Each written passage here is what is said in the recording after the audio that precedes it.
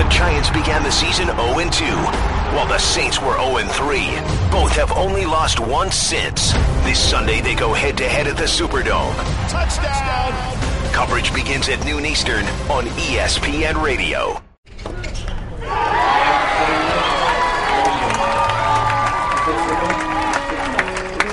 You're listening to Baseline from 538. You're listening to Baseline from 538. You're listening to Baseline from 538. You're listening to Baseline from 548. 538. Damn it! 538. Hi, this is Carl Bialik of 538, and we're at the U.S. Open, and we are recording Baseline. It's a mini podcast. We're going to be doing it Tuesday, Thursday, and Saturday, each week of the tournament. And it's going to run in the feed for the 538 Sports Podcast, Hot Takedown.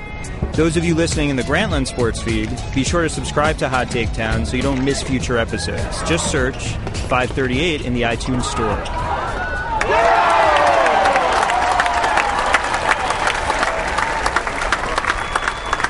I'm here with Louisa Thomas from Grantland. And we're going to talk about today's significant digit. That's a trademark of 538 podcasts, and this is a special Baseline significant digit about tennis and the U.S. Open. Novak Djokovic, number one seed here, he's already won 4 6-1 sets, which we call breadsticks in the tennis game. He's had 13 bagels or breadsticks at the majors this year, including against Nadal, Murray, and Wawrinka. What do you make of his dominance so far, and do you think it's fun to watch in addition to impressive? Well, I would say that actually the most extraordinary thing to me about some of those bagels and breadsticks is that they come in the 5th set. So it's not like we're looking at dominance across the board. It's that, you know, he's playing Wawrinka at the Australian Open and he wins the 5th 6-0, you know, does this against Andy Murray. He does this again and again and again. So much so that I've come to find the routine in the breadstick or bagel Djokovic final set. It's inexorable. Is it fun? It's certainly extraordinary. It's certainly fun to marvel at. Is it fun to watch? It depends on whether or not you like watching Djokovic. Yeah, I think we kind of have two different kinds of Djokovic baked goods. In these early rounds here, he's, from the beginning of the match, serving them up. And then in the later rounds, guys will play him very even, and then he seems to be able to switch it on. But he didn't in the French Open final against Wawrinka. He looked like he probably would, and then he lost in 4 sets. So there are a few moments from this year that make him seem beatable, but very few. I mean, this is the story of tennis right now. It's a story that not a lot of people talk about. Djokovic is having one of the most extraordinary years of his or anyone's career, and yet it's not something that people pay attention to. I mean, I would say that Roger Federer is more buzzed about right now at the U.S. Open. I would say that Wawrinka's success, even Nadal's decline, and such as it is, are bigger stories than what could have been, you know, the rare pursuit for a calendar slam on the men's side. We're very close to that. Yeah, we were that one match against Wawrinka away. I think you're right. Federer's gotten at least as much attention as Djokovic coming into the tournament, and you see RF hats all over the grounds here. You write a lot about the actual game, how people play, how they move their bodies, how they hit the ball. Is there something more literary and aesthetically pleasing about Federer's game than Djokovic's for you and for tennis? I have to say I think the cliche is true. I think that the words that Djokovic inspires are not creativity and elegance, even though there is actually something very simple and pleasing about his strokes, and certainly something incredibly creative about the way he constructs points. I always think of him as being a very horizontal player, if that makes any sense. You know, partly for the simple reason that he just stretches more than any other player. He slides. He has a way of changing the plane of the court in a way that always feels, even when he's using spin, always feels kind of planar. And there's this way in which he feels very frictionless. Another problem with being frictionless is that it can be a little bit forgettable. You know, it doesn't sort of like stick in your mind.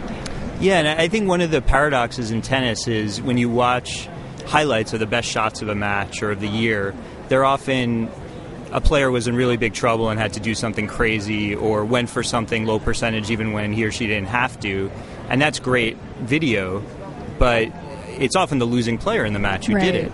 And Djokovic can do all those things and does sometimes do them, but what makes him so great, and I think what makes him so compelling in a maybe non-mainstream way, is what you said, the constructing of points, the way he uses his tactics to win points and then builds them over the match. And that's a little harder, I think, to praise and to appreciate. The irony here is that there are ways in which Djokovic is actually very crazy. And the way in which he has not only constructed his game, in this prime of his career, but also the way he's constructed his personality, the one that he projects on the court and interviews and things like that, which is very controlled.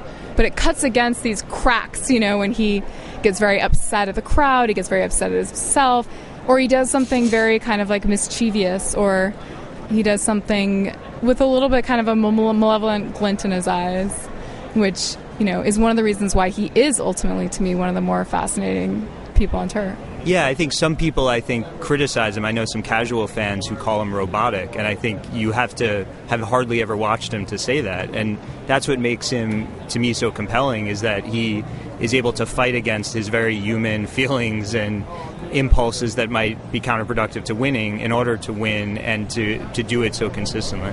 I think there's something very poignant about him, actually. He so clearly wants to be loved by the crowd, but in order to sort of earn the crowd's admiration and love, he's kind of constructed this very consistent narrative of someone who's doesn't really need tennis, is very happy in his life, is a very kind of balanced and zen outlook, and yet, he so clearly and almost achingly wants some of what someone like Federer gets.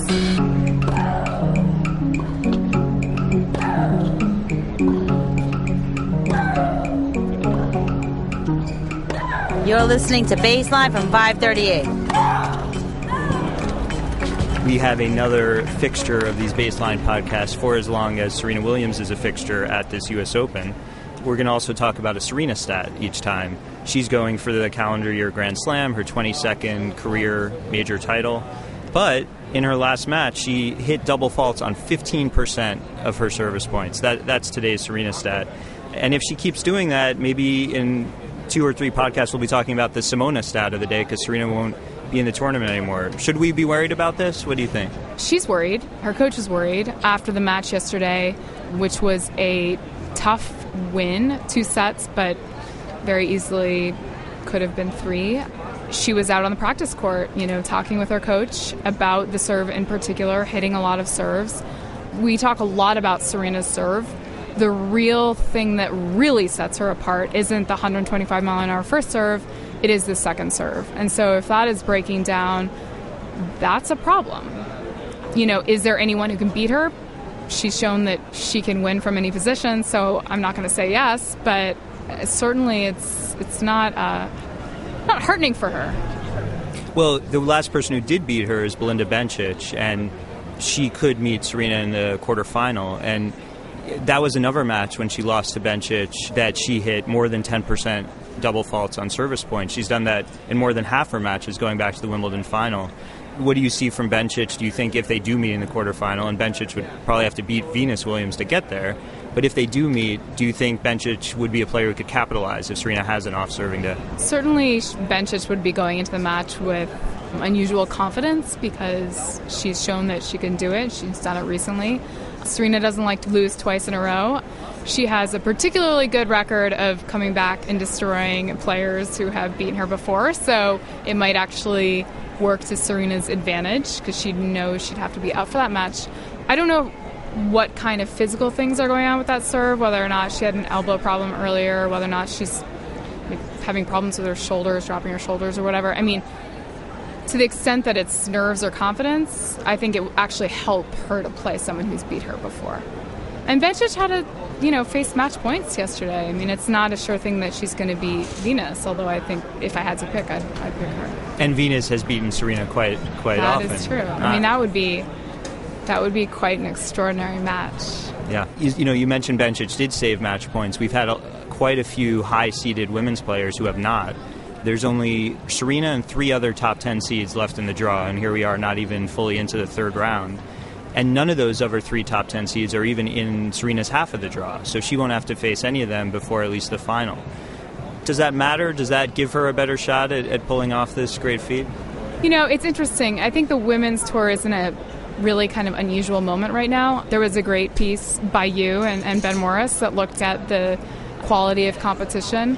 I might argue that the fact that there isn't consistency among the seeds doesn't mean that they're not any good. I think that it's a pretty egalitarian tour right now, and that we're at a time of a lot of transition, not just between eras, but there are players coming up playing different kind of styles, and the turmoil actually could reflect something really positive in the game and not something just chaotic, which is what I might have said, in 2009, let's say, when the tour seemed much weaker to me. In that article, I think one thing that we kind of philosophically struggle with is, maybe everyone is just better, but then that means Serena Williams is amazingly good right now because she's not losing randomly in the second round of slams or any tournaments, which she used to do more often. But she's losing 2 sets a lot more. Yes. So, they're pushing her to a degree that we're not accustomed to seeing, maybe, from a player as dominant as she is. Yeah. And she has no margin for error in these matches relative to the men. If she pulls this off, she's doing it in best of 3 sets. She loses a set, she can't lose another one. So, you've seen how close often players come. Heather Watson being the obvious example, being 3 points away from toppling her at Wimbledon. But the fun thing about Serena right now, I think, actually, is that she's winning all kinds of matches. She's going out against Victoria Azarenka, who's playing out of her mind and, winning that match. And she's pulling off 3-set matches to players who most people have never heard of. But to me, this actually doesn't speak to a problem for the women's game. To me, it's actually, I'm excited. I think it's good times. Yeah, and you wrote lead up to the tournament about Steffi Graf in the last calendar year Grand Slam, and you led off with the closest call she had. And if you were writing that piece in 20 years about Serena Williams, if she pulls it off this year, you could choose from lots of options, even if she breezes through the rest of the U.S. Open. And it's weird to say because I think we both probably think she'll do it, but also probably think she's going to have some trouble along the way. Is that fair? Absolutely. And that's, like Djokovic, makes her more interesting when she is fighting through a lot of challenges.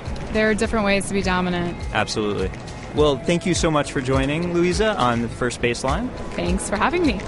And we'll be back on Saturday with another conversation. In the meantime, be sure to check out Louisa's article on Grantland, Ben Morris's and mine on 538, and continuing coverage of the U.S. Open. And subscribe to Hot Takedown so you don't miss an episode. You can email us at podcasts@538.com with any comments or suggestions. Thanks a lot.